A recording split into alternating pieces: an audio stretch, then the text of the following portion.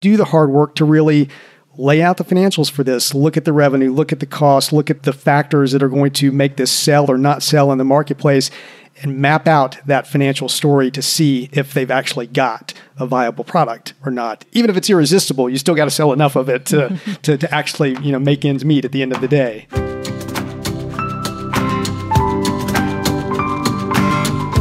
I'm Jeff Cobb. I'm Celisa Steele, and this is the Leading Learning Podcast. Welcome to episode 284, the next to last installment in our 7-part series on the Learning Business MBA. We're coming off 3 guest lectures, and in each of those episodes, as well as the 2 episodes that kicked off the series, 2 bits of advice kept popping up. Time and again, we heard that for a learning business to be successful and thrive, you have to 1, know your market and audience, and 2, you have to get product development right so that you don't build it and then they don't come. And we're going to add a component to 1 and 2 that too often does not get added or doesn't get added with enough discipline and consistency, and that's financial modeling, doing the financial projections to establish that your right audience and right product add up to a financially viable offering. To be able to do good financial modeling, you need to be clear on your offer, and ideally, you need to have an irresistible offer. And you may have heard about the concept of an irresistible offer before. It's a somewhat common idea, and it's kind of hard to trace to its origins, but we've recently been reminded of the irresistible offer by our colleague, Danny Iny. And Danny is the CEO of Mirasee, which is a company that focuses on working with entrepreneurial course creators to create and launch and sell their online courses. Danny's somebody we've actually had on the podcast before, so we'll be sure to link to that. But he definitely emphasizes and is a great person for explaining that irresistible offer idea. So to come up with an irresistible offer, you have to be clear on the target audience. And I want to be clear in our terminology because there's a distinction, an important one, between market and audience. So the target market is the whole group of people or organizations that your learning business wants to sell to. The target audience is narrower. It's a subset of the target market. It's the group of individuals or organizations that your learning business expects to buy a particular learning product. If we take the example of an association, the target audience should not be everyone who works in the field or industry that the association serves. The target audience won't even be all the association's members. The target audience is going to be a subset of membership in that broader field or industry. It's going to be the subset that can truly benefit from the offer. And to be clear on the target audience, you're going to want to document the target audience. And this might take the form of basic demographics, so things like age range, socioeconomic status, educational attainment, or you might even get into personas or customer avatars. Now, that said, a simple text description that helps you and everyone on your team be clear about your target audience is way more important than doing slick personas with fake photos or cutesy bios and made-up names. So in addition to being clear on your target audience, you have to be clear on your offer. And again, this can take the simple form of text that describes what it is you're offering. Maybe it's a deep dive, multi-month online workshop, or it's a day-long place-based seminar with access to an expert, or it's a subscription to a catalog of self-paced e-learning, a cohort-based course. You get the idea. We can go on and on. So you have to be clear on what it is, how it works, and what it costs. And when thinking about what it is, think about the competitive factors that we discussed back in the strategy and marketing episode when we talked about Blue Ocean strategy and the strategy canvas. Know the competitive factors in your market, the factors on which organizations tend to compete in order to win customers. Things like price, reputation of the presenters or instructors, location, and amenities like food in the case of face-to-face events, availability of credit, access to the instructor or another expert for help. interaction with other learners, all of these types of things. Address the relevant factors in your offer. And in keeping with Blue Ocean strategy, maybe do some zigging where others zag or add in some factors that others may not be considering. And again, simple is good and fine. You don't need a fancy prototype or detailed content outline initially. It's okay and even best to start with just a text description. That makes it easy to update and change. It's easy to get input from a wide variety of stakeholders if you're dealing with just text. So we recommend start there. To make your offer appealing, or better yet, irresistible, it needs to be perceived as delivering more value than it costs. And, to create appeal and irresistibility, you're going to want to draw on relevance, credibility, and urgency. And, relevance is one of those great terms that crosses the lines between business and adult learning, adult education, because we know how important relevance is to that adult learner. They need to know that what you're offering applies to them, that they're going to be able to apply it in their life and in their work and get some sort of return off of it. That has to be part and parcel of the education experience, and that makes it part and parcel of the overall offer. And then that's relevance. Next, let's talk about credibility. And this is really about describing why that learner should learn from you. There are probably others that offer learning options on the same or very similar subjects. So you need to think about what makes yours better. Maybe you have a lot of experience and a long history in the field or industry. That can help make you credible. You can also draw on results that you've achieved, maybe the kinds of results and returns that past learners have gotten from engaging with you. That can also help establish your credibility.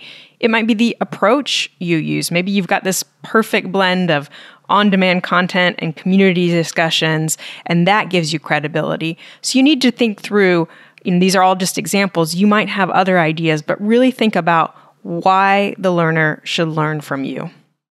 So that's relevance and credibility. And then that third factor is urgency. And, I know I myself can think of so many things that would be relevant for me to learn, that I would like to learn, that I desire to learn, and that I have credible sources for, but I'm not doing it. And it's because I don't feel the urgency around doing it. There's nothing right now that's driving me to make that move to learn, even if there is a relevant, credible offer out there. So, how do you create that sense of urgency? Some of it's the classic stuff like early bird specials is going to go away. The special price is going to go away if you don't go ahead and make that purchase. There might be some tiered pricing that drives urgency around it. You might tie it to something, that's going on in the average learner's life. So the end of year credit renewal window is a huge one in the continuing education world. You hit December, there's a lot of urgency all of a sudden around getting learning experiences, getting learning products. Or it doesn't have to be end of year. It might be that new regulations are coming into play. You can probably think about when GDPR, the regulations in Europe around protecting people's information, primarily on the web, or especially on the web. When that came about, there was a lot of urgency for people who had to deal with that kind of stuff to get the kind of learning and education that they needed. When COVID hit, same sort of thing. A lot of urgency. Virtual events all of a sudden went through the roof, and people were attending virtual events. There's also a lot of need to learn more about how to actually do virtual events. So, make sure as you're wrestling with that irresistible offer that you really are looking at relevancy. What's truly going to make this relevant to your target learners? You're really establishing that credibility for your organization, for the subject matter experts, the presenters, the facilitators who are going to be involved, and then add that urgency. Why now? Why for this person? Why are they going to click that buy button?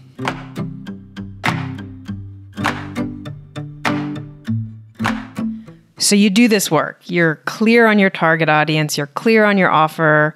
The offer is relevant, credible, and urgent. But even that's not enough. You need to now do the financial modeling to know whether there's a sufficient return on investment in pursuing this irresistible offer. Yeah, and we so often, don't see this happen. It's hard enough to do the work and do it really well to get to the irresistible offer. And a lot of organizations that, well, a lot of them don't even get that far, but even if they do that, they then often don't take the step after that and do the hard work to really lay out the financials for this. Look at the revenue, look at the cost, look at the factors that are going to make this sell or not sell in the marketplace, and map out that financial story to see if they've actually got a viable product or not. Even if it's irresistible, you still got to sell enough of it to actually make ends meet at the end of the day. And to go back to the first episode in this series, we gave credit to Josh Goldman. He's now Senior Director of Consulting at Tagore. So we credited him for the term, the Learning Business MBA.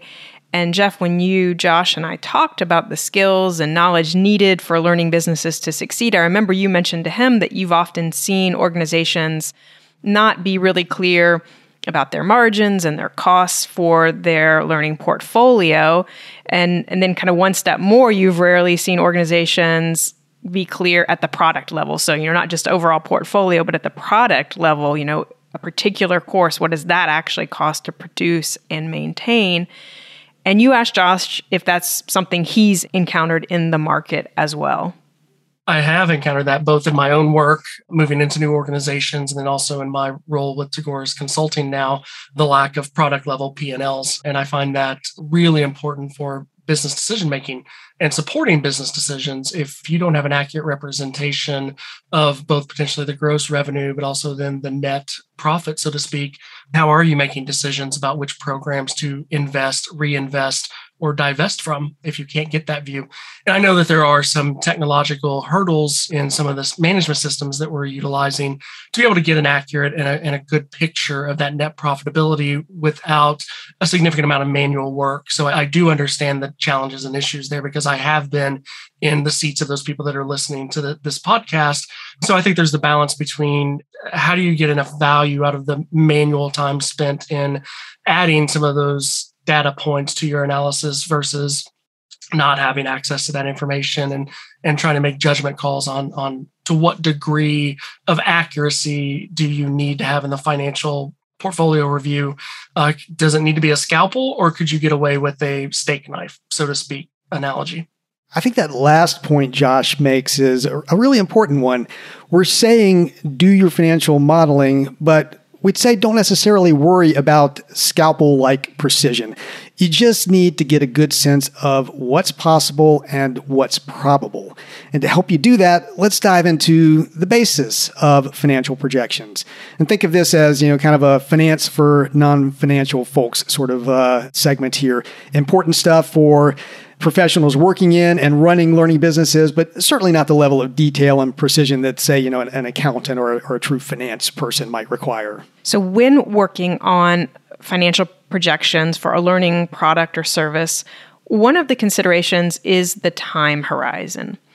Usually 3 to 5 years is going to be a nice time horizon when you're looking at getting a new learning product off the ground, because that takes time to get it developed and off the ground, to get it adopted. That takes time.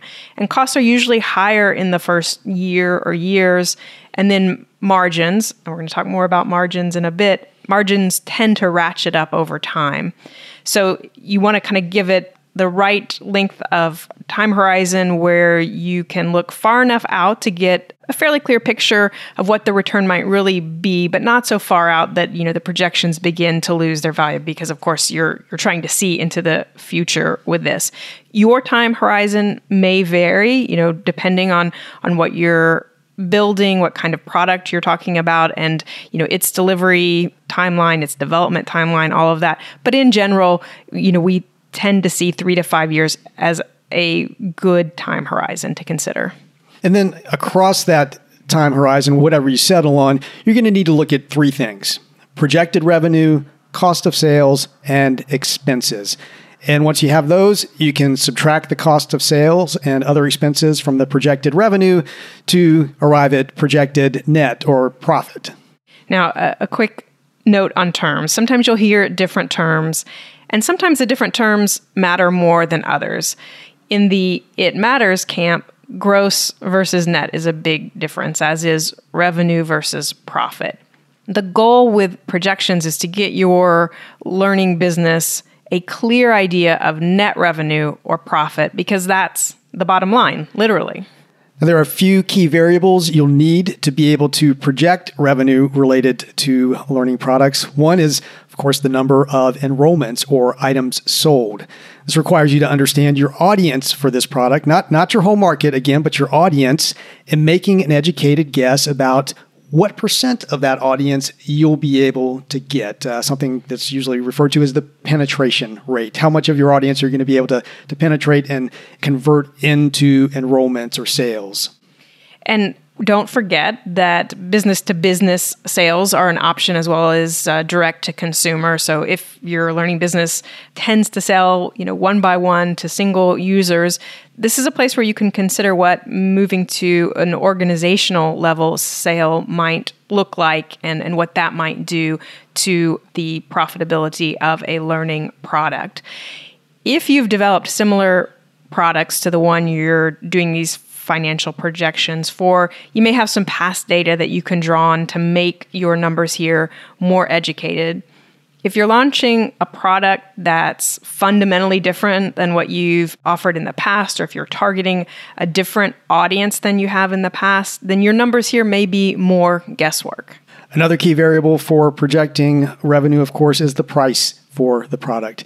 And then a third and the final variable we'll mention is annual growth rate. Now, assuming you're looking 3 to 5 years out, you'll want to think about how quickly you're going to be able to penetrate your target audience. Year one might be relatively low as you do the work to make prospective customers aware of your product, and then you might ramp up more in years 2 and 3, and then you might settle into a more modest rate of growth after that. An annual growth rate as a term, sounds like it's all about getting more and more learners to buy, and it is. That's a great goal to have in mind. But you also need to make sure that your annual growth rate takes into account learners that you might lose each year, and that could be, because of churn or because given the nature of your learning product, it's not something they're going to buy every year. It might be something they're more likely to take only once or every other year, or whatever makes sense given your product and given your audience. And that gets back to knowing your audience and, of course, getting the product right. Indeed. And I'll also highlight that we called these aspects of revenue, the number of enrollments, the price, and the annual growth rate, we called them variables, and they can vary. And they're usually educated guesses, which means there's likely a range of reasonable numbers to insert for any of these values. So be sure to make all of these variables actually variable when you put them into a spreadsheet. In other words, it should be possible to change them and have those changes be automatically reflected across your projections. And this gives you the ability to see immediately how changing the price point may impact your gross and net revenues, how much difference higher or lower penetration rates or annual growth rates can make. If you're looking for a technology partner to help you grow your learning business year over year, please check out our sponsor for this series. The COVID-19 pandemic catalyzed the merging of events and education for organizations across the globe. Organizations have realized that synergizing their education and event strategies produces immeasurable benefits, but they need a technology solution that facilitates that merge. Cadmium is focused on providing a full suite of technology solutions enabling organizations to meet the changing environment head-on. From a host of event technologies to integrated learning management and content creation tools, Cadmium offers everything an organization needs to generate revenue and drive engagement. Learn more and request a demo to see how Cadmium can help your learning business at gocadmium.com. We're grateful to Cadmium for sponsoring this series. Please do visit gocadmium.com to learn more. So we've talked about the revenue side of financial modeling. Now let's talk about the cost of sales.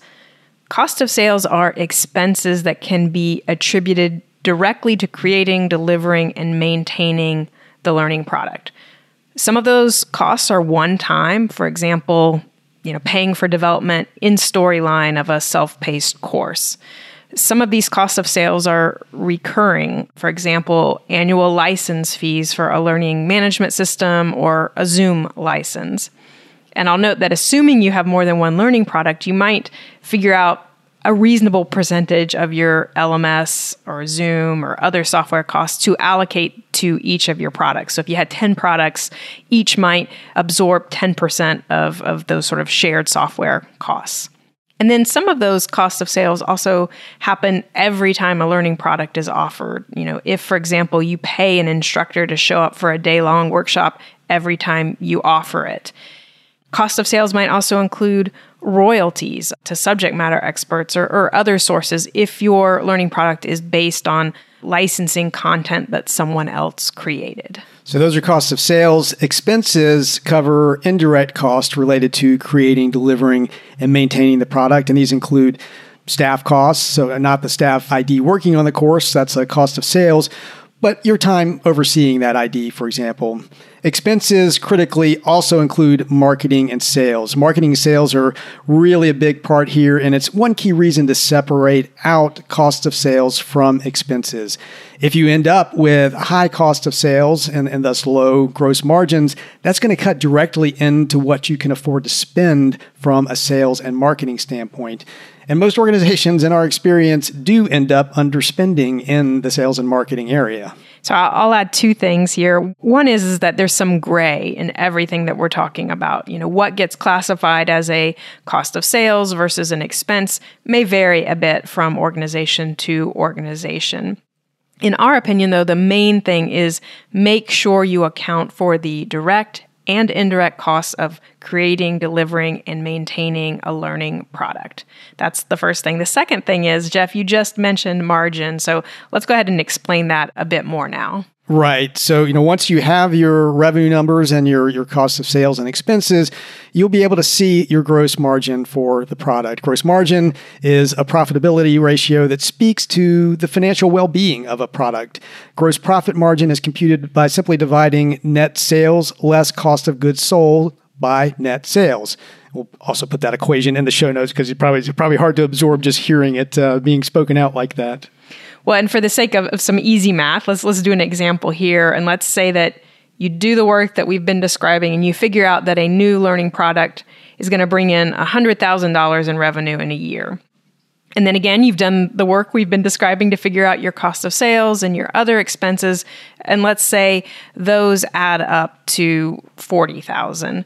And so then, as you said, Jeff, gross profit margin is computed by dividing net sales, so $100,000 here, less cost of goods sold, $40,000, by net sales, $100,000. So that's $100,000 minus $40,000, and that's $60,000. $60,000 divided by $100,000 gives us a gross margin of 60%. And that's 60% is something to remember because if you're like me, you probably can't follow numbers all that well when they're being spoken out. But again, we'll have this in the show notes for you to look at. And 60% is a good margin range around learning products, and e-learning products can get higher than that. They can get up in the 80, 85% range. And again, those higher gross margins tend to mean much more ability to invest in sales and marketing, or just simply to increase net margin.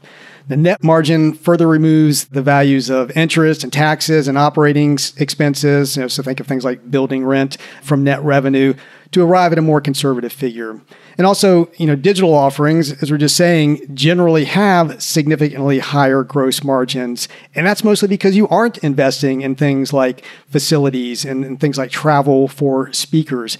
That doesn't necessarily mean you're going to have higher net profit because you may decide to invest a lot more in sales and marketing to get the enrollment levels you need for these products. But you're starting out with usually that much higher gross margin level to work with, which gives you some latitude in really investing and getting those products into the market.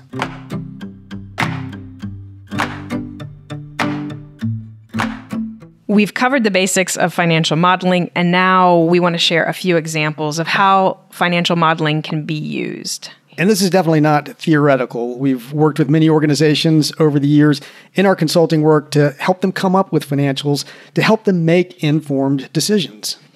And broadly speaking, the ways that this type of financial modeling can be helpful is in kind of three areas: deciding whether to invest reinvest, or divest. And that's language that Josh used earlier in that quote that we shared from our conversation with him.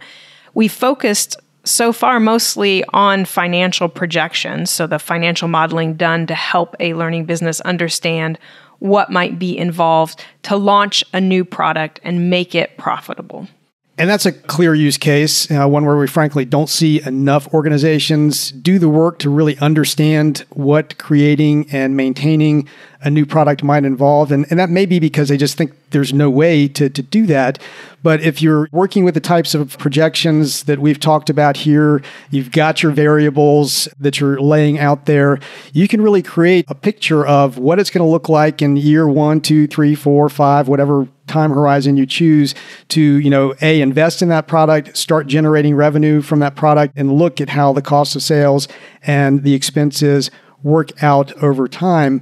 And even if it's a brand new product, you're not going to be starting from scratch. So, we worked with a health-related organization, for example, that they've been doing things like seminars and, of course, the meetings that so many organizations have for years. So, they've got products out there. They had products out there that they've been charging for, and they had some idea of what they could charge for those products. And then, using a tool like the Value Ramp, which we've mentioned in many instances, where you kind of look at the logic of your portfolio and how things are priced, they were able to take a stab at, okay, we think it should be priced at this level, just given what we're charging for other types of product and the value that they offer. And we think that this portion of our membership is really who we're going to be able to connect to with this. We actually ran a few scenarios, and even though we could change the variable from sheet to sheet, we went ahead and made up different sheets for sort of a more conservative and a more aggressive scenario. And you could look at it and immediately see, okay, if we're very conservative in the growth rate and sort of our penetration rates and how we're going to price it, this is what it looks like over 5 years. And in that case, we were losing some money the first 2 to 3 years, but then it starts to net out and it starts to make money. And overall, the product made money over a 5-year projection. And then if we, in the more aggressive scenario, if we happen to hit that, it was going to start making money pretty much right away and make about double the amount over a 5-year range. And we had our assumptions, we did notes on all of the columns where we're projecting these things. So we say what we're assuming, or have thought through and been logical about, why this is going to play out the way it's going to play out or not. But it gave a very clear, cohesive vision of what was going to probably happen or potentially happen with these products. And that, of course, becomes a communication tool for staff, for boards, if you're dealing with a board, to be able to say, here's why we think this is a good idea. Basically, we've got the right offer, we know the audience for it, and here's what it looks like financially. So, as you've just explained, Jeff, these kinds of financial projections can be used to inform those kind of go, no-go decisions. And they can also be used to help make the decision to divest, to stop a product. Absolutely. And that's something that, so many organizations wrestle with this. But, you often get to the point where you realize something in your portfolio is not working as well as you had hoped it would work. But there's a need there. Maybe you don't quite have the right product aligned with the right audience. So you rethink it and you say, okay, well, we're going to try out this new product or a reconfiguration of our approach to this topic or this area that we've been teaching. And we need to see what that looks like. Now, in that case, it's great because you've got the historical data on whatever is being sunset. So you can, hopefully you've got, the financials on that. So you can line up these, new financials for what you're planning against it and look at how that projects out. And you've got that sort of extra benchmark against reality there because those past numbers, certainly you're going to be thinking we're going to at least do that well, and hopefully we're going to do a good bit better, going forward. So in terms of penetration and growth rate and those sorts of things. But then you can see them, line over line. Here's what the old product looks like. And as we sunset it, here's that revenue going down, and you decrease the growth rate for that. You have it taper off over time. And here's what the new product looks like coming up. And then you've got a really solid vision of, what a probable future looks like for you as you're sunsetting one set of products and bringing in another set of products. And again, just a fantastic communication tool, helps everybody's, sanity a lot to be able to see that and then have that as something you can calibrate against over time as reality plays out. Because obviously we're just dealing with projections here. We're modeling something out. We don't know it's real until it happens, but we're able to check ourselves against that. When financial modeling can also help beyond just this assessing kind of individual products, which we've been talking about a lot, it can also help with assessing new revenue models or new business models. And for example, you could compare, business to business versus business to consumer type approach for a product. You could look at what does it take to sell to sort of 500 individual users versus if we could find 10 organizations that would, foot the bill for 100 individual learners. Suddenly that might give you insight that says, yeah, we should really sort of focus on who are these organizations that we could sell to, for example. Another way we've seen financial modeling used is we know one organization that did the financial modeling to understand what moving to a subscription model might mean versus continuing to sell single products to individual learners. So, rather than kind of every year sort of saying, Jeff, would you like this course? Jeff, would you like this course? Sort of say, Jeff, for X amount for the entire year, you get access to, essentially all of our courses, and it will cost you this. And so they were able to look at that and compare and figure out that actually that would deliver more value to the organization in terms of revenue coming in, and then clearly also delivered more value to the learner because they were able to avail themselves of so much more content. Yeah, I mean, we see that scenario more and more now. And of course, in those sort of subscription models, your fear is that, okay, we're going to, let them have everything and they're just going to come use everything, and we're not going to make the money that we could have made if we were selling it one by one. But if you back up and you do those assumptions and really think through the scenarios, you're going to figure out that, no, that's really not going to, or usually you're going to figure out, no, that's not going to be the case. And I mean, we've seen organizations, this one would be more in the association world, where they've actually revamped their whole membership model to fold continuing education into the membership. So it used to be you're a member, but then you buy, your continuing education products one by one, or maybe in bundles separate from the membership. They said, no, going forward, when you become a member of the organization, you automatically get access to all of the CE that you need to maintain the credential in their particular field. And they did a lot of modeling on this to make sure that they were not doing something crazy in doing this. And they did end up, raising the membership level substantially to make that happen. So the annual membership fee is much higher. But the CEO is just very tuned into the financials of it and into the irresistible offer side of this, and making this into something that, yes, we're paying more for membership, but boy, there's just so much value in this. It's so worth paying that amount. And so they revamped their entire business model, not just for the learning products, but for membership, for everything they were doing, and went forward with an entirely different model. And that was driven by having the confidence in doing the financial modeling to pull the trigger on that decision.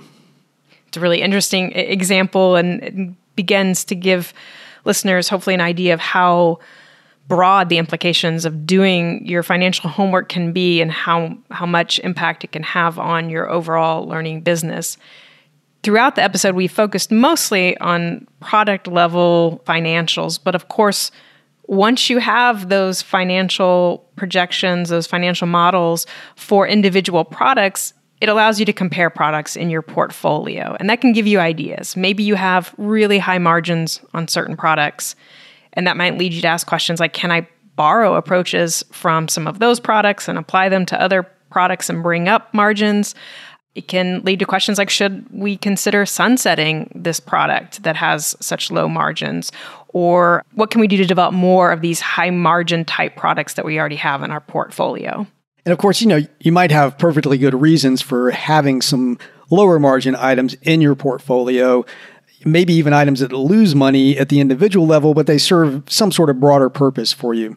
But make sure that it is on purpose and not just because you haven't dug deeply enough into the financials.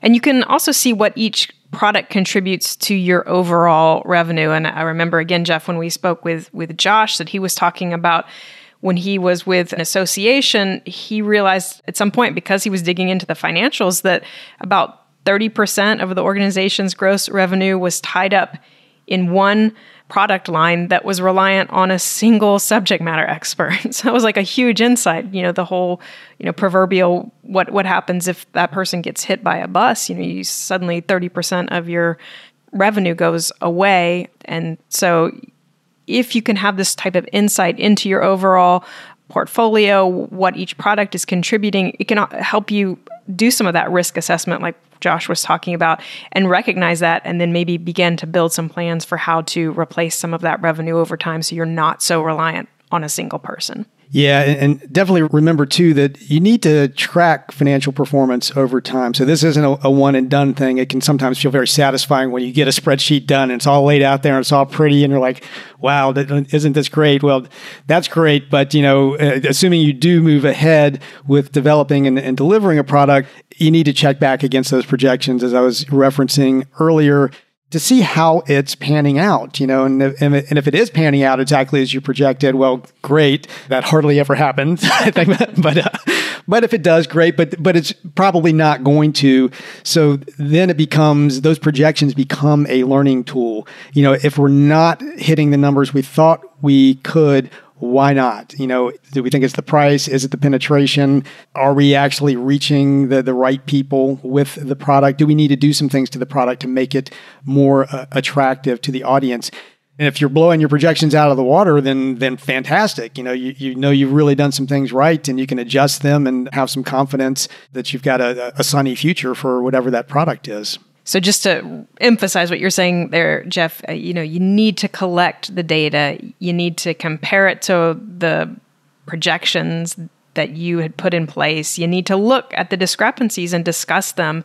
It's a chance for course correction. It's a chance for potentially just pulling the plug. It's a chance for doubling down, like you're saying, Jeff. If you're just really blowing it out of the water, it's a chance to think about developing related or complementary products or expanding to adjacent audiences. So in short, financial modeling really allows for data-driven decision-making, for informed decision-making.